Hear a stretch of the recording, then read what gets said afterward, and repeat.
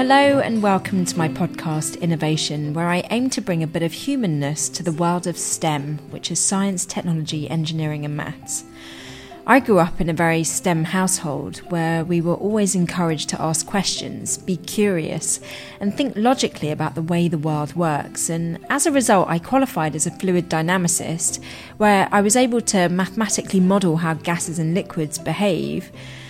Which is really insane when I think about it now, because as I got deeper and deeper into my academic research, I truly began to believe that everything on this planet could be explained using mathematical equations. Since then, I've grown up a bit, and I have to admit that life has taught me that not everything is predictable and logical and can be tied up in a mathematical bow. And those lessons that I've learned haven't always been easy. Life is actually messy, chaotic and non-linear, and here on Innovation, I want to take a good look at how other people in STEM approach life as regular humans, rather than as brain boxes that have everything figured out. Each week on Series 2 of Innovation, I'll be chatting to someone incredible from the world of science, technology, engineering and maths to find out what they've learned from their life experiences, in the hope that we can all benefit from a bit of shared wisdom. This week, I talked to Corinne Bryan. She's a lead power systems engineer, author and founder of the Social Justice and Engineering Initiative. Here's how she explained to me what she's doing in engineering. At the moment, I'm working for WSP USA, and I work in the generation group and also kind of crossover with renewables. I do the electrical engineering, power system studies mainly. So at the moment I'm working on quite a few like large and I'd say high profile wind projects in the US, some of like the largest wind projects they've had, and then some large renewable solar projects where I'm looking at the power system studies, so like short circuit analysis and load flow studies.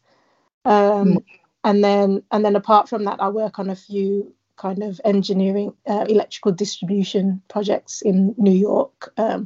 There's a lot of work that's still being done after Hurricane Sandy, where kind of, for example, hospitals need to move all of their electrical power outside of the flood zone. So it's kind of relocation of equipment and that kind of thing.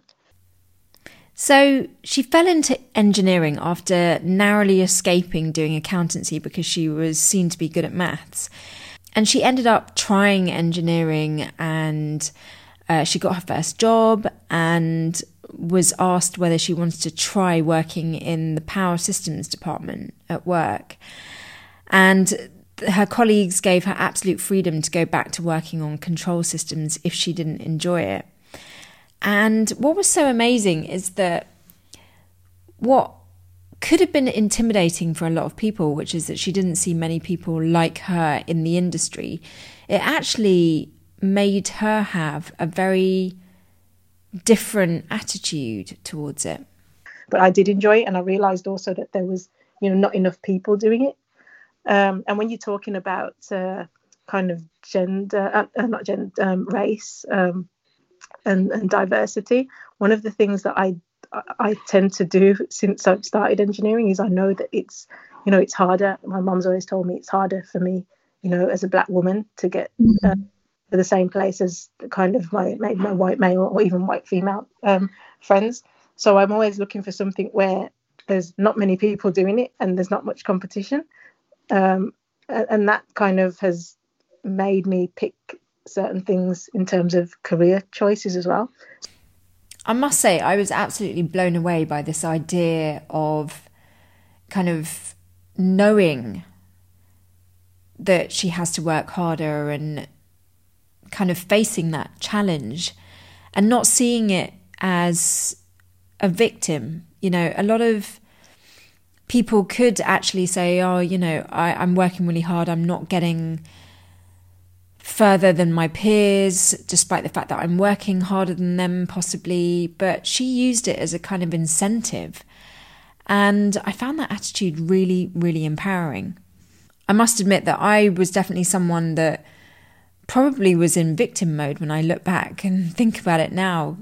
This idea that, there's no one like me and, because of that, I'm really disadvantaged. I mean, really, it's about your own attitude towards something. And I find her attitude towards not seeing many people like her at work really healthy and strong. This is not something that held her back. This was not an obstacle. And the fact that her mum was telling her that, that she has to work harder, is probably something that, she grew up with, that kind of attitude. And it's really, it's a really refreshing way of looking at things. Yeah, so it didn't put you off. It actually drove you, that you were unconventional. Yeah. And just the fact that, I know even now, and in STEM generally, there's a lack of, people of color, or like you said, it's mostly white male. So knowing that also gives me the drive to want to do it. So because I kind of identified with this sense of not feeling like there are many people like you around, I wanted to know from her how she dealt with being different in her environment. I don't know. How have you dealt with being different? Because for me, when I was in engineering, I really was so completely the odd one out. Yeah. And whilst it was quite refreshing sometimes, there was no pressure to be like anyone else. Sometimes it felt very sort of like lonely. Like, how have you got through? How have you pushed through that? Yeah, I know what you mean. I felt at the start of my career, I felt it was a case of having to prove myself more. But I don't know if it's my kind of mentality is that if I know I have to prove myself more, that's putting me kind of ahead of others, because I'm kind of doing that extra bits, which is only improving me, really. But yeah, it was. I guess at the start it was a challenge, and it got to a point in my my previous role where I could see that there was kind of nowhere to go. That the kind of culture wasn't as inclusive, I'd say. But since moving to New York and working for WSP, like, it's so different. Like, even the team I'm on, I've never had this before, where it's like 50% female of like technical people. It's a very diverse team. Even at the moment, we've got one white male, which is so I've never seen before. But I mean, they do go out of their way to kind of make sure they have a diverse workforce, which it really makes all that difference. Gosh, I mean, if that's not empowerment, I don't know what is. This idea that, yeah, there's no one like me, but that just makes me want to try harder, is so brilliant. I mean, yeah, I can't put it into words. Like, it really is just so undefeatable, this attitude that, no one's going to bring her down. And I think it oozes inner confidence, this idea that, there's no one like me, and that's awesome kind of attitude. I mean, gosh, I wish I had that when I was younger. It's interesting because her attitude has really taken her to different territories, and she now works in a company that is US based. And so we were just discussing the differences between the UK and the US, and we got onto the subject of unconscious bias. I would say that unconscious bias is more of an issue in the UK than the US. Right. The unconscious side, and the conscious bias, worse in the US. But right, yeah, that's. So I was going to say, people aren't scared to talk about. At least at my workplace, we have. I'm sure with a lot of places now, there's like the D&I moments and people don't seem to be scared to talk about things, as I would imagine my previous colleagues in the UK. I love this idea that she just does extra work and she pushes herself further, and none of that is wasted, because there's a real attitude that whatever she is doing for herself is always going to be of benefit, even if it's not an instant gratification or short-term win. You know, it's this idea that however much hard work she puts into herself will pay off at some point. And I find that also really strong and really resilient, because I think sometimes I come across people that have quite a lazy attitude and they only do what they absolutely have to do in order to get a result. And I don't think that really helps people. I think it's very half-hearted, and it's just not genuine or authentic. I mean, I think we should do things in life because we want to do them, and because it brings us joy, and because we're being of service to other people. I don't think we should do things just to get a kind of self-centered result. And, you know, her attitude of kind of working really hard to prove herself, even if she doesn't get to prove herself, it was like this sense of doing it for herself. And I don't know, there's just something really wise about that. I've also worked in the US, and I must say that the cultures are very different. And I've certainly felt that in the US, there was more willingness to talk about the problems and the issues, which I think is really good, because it means that you've got more of a chance of solving the problems. And in the US and in the UK, there was less ease with talking about these kinds of topics, which is really funny because, well, not funny, which is really quite serious, because we often think of the States of having a real racial problem. And, you know, sometimes I feel like in the UK, yes, we seem to be more open about different cultures, but as someone who is a person of colour, I do feel like it's not always it's not always seen all the way through. You know, we raise these issues, but then we don't quite finish the topic. We don't quite do anything about it. And I didn't find that in the US. I felt like people actually did something about it, even though the problems in the US seem to be worse. Anyway, that's not really a topic I want to get deeply into because it's quite controversial. But there are obviously differences between the territories. And the conversation I had with Corinne made me kind of ask why it is that we fear talking about diversity and inclusion in the UK. Yeah, I mean, what do you reckon the fear is in talking about D&I over here? I reckon, and maybe this is part of the British culture, is like being seen maybe offending someone. So, you know, it is difficult conversations that need to be had, and maybe I guess that the British culture is that we like to kind of avoid that kind of conflict. Or I think it's true, you know, in the UK we don't want to upset anyone. We have that stiff upper lip. We want to be politically correct. We want to be polite. All of those things, which is, you know, quite endearing in some ways, but also it means that we end up avoiding topics like diversity and inclusion. And so I've been quite encouraged in seeing the efforts that companies are making in the UK, but I think that we can do more, and having awkward conversations like the one that's coming up now on this podcast, I think is really necessary. Yeah. And we should start having more conversations about it here. Yeah. I mean, even between you and me right now, we're a bit nervous that we might say the wrong thing.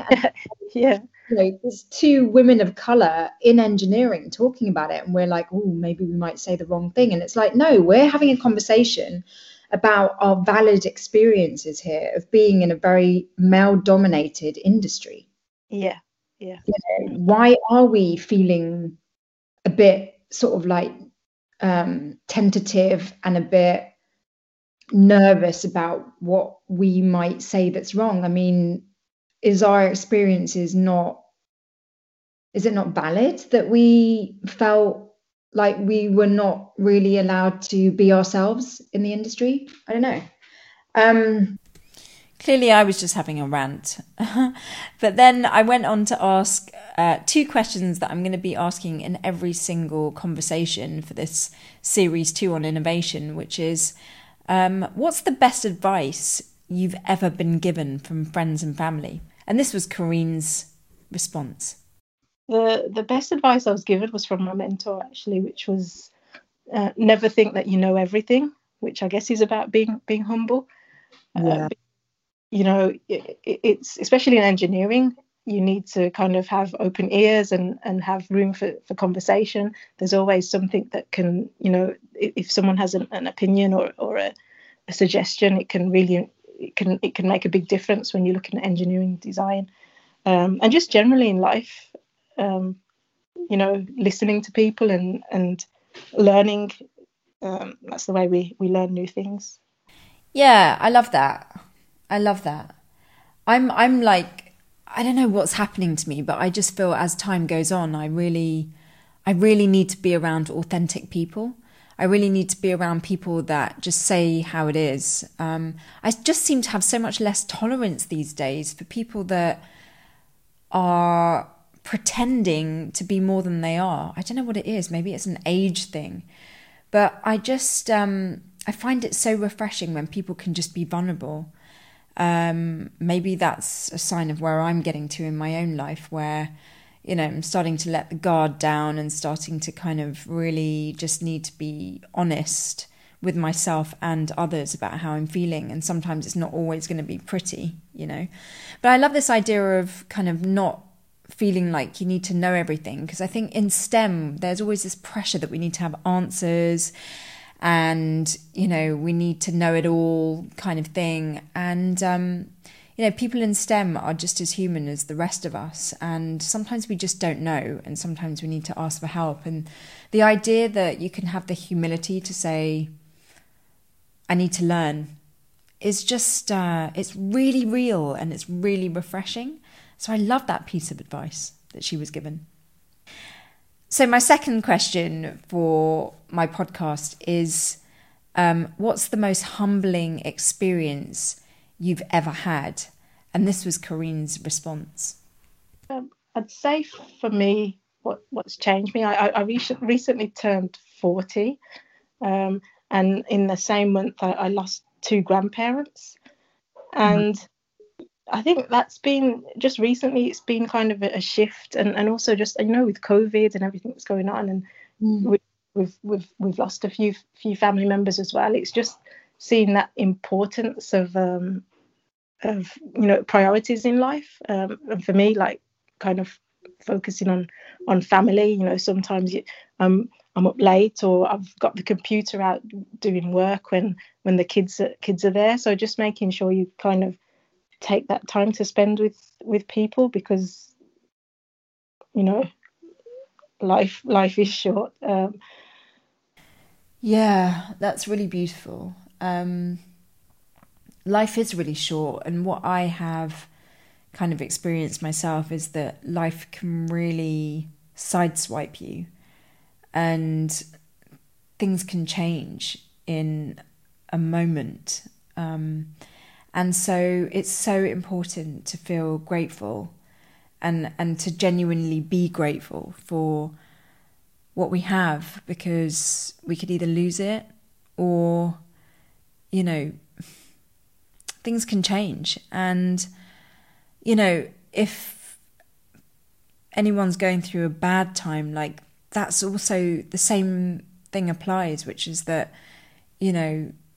it will also not be this way forever. And I just think that sort of like the fleetiness of life is really a good thing to appreciate. And, as we've gone through this pandemic, so many of us have lost loved ones. And it's just been a really, really grim and challenging time for everybody in one way or another. And certainly the pandemic has humbled us, as a majority. And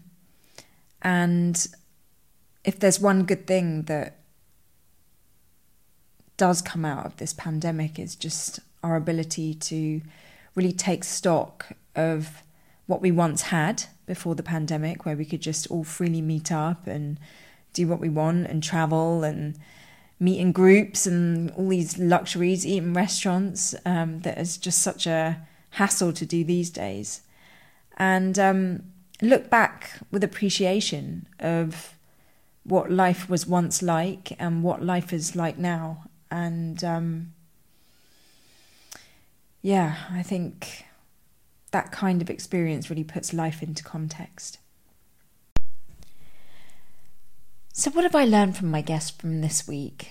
I think what I've learned is that she's definitely a woman that is not afraid to work hard and not afraid to fight for what she wants. And it's not a fight to win over other people. It's a fight for herself. Working extra hard and proving herself amongst a group of people who are not like her is not so that she can feel better because other people have lost. It's more that she can feel better because she's put the most she can into her own life and she's tried her best. And I find that just so beautiful because it's not competitive. It's actually really loving and it's for the greater good. It sounds like it's been hard building a reputation for herself in engineering, and she doesn't play a victim for how hard it's been, but she does acknowledge that societal conditions haven't made it easy. And what's beautiful is that she's found a territory that really embraces her. And I don't know, there's something very elevated about her attitude towards that. It's kind of like, if you're around people and in places that just aren't supportive, then move on, don't get dragged down by that. And I really love that. She seems to be a woman that is open to clocking up new skills and developing herself and learning constantly. And I think that kind of attitude means that you will always continue to grow, because if you think you know it all, what more would there be to learn? And so, as well as being extremely humble, she also, as a result of what she's gone through over the last couple of years, has a real attitude of being grateful. And it's a reminder to all of us that adversity and challenges do make us stronger and do make us more appreciative of times when things were easier. And that's what I got from my guest this week. All such brilliant reminders. Thank you for listening. Please do subscribe to this podcast and maybe even rate and review it if you can. More ratings and more reviews means more interest from the algorithms, which will help to increase the popularity of this show. It's all about self-discovery and evolution on innovation, so be kind and loving to yourselves, and I wish you all a great week.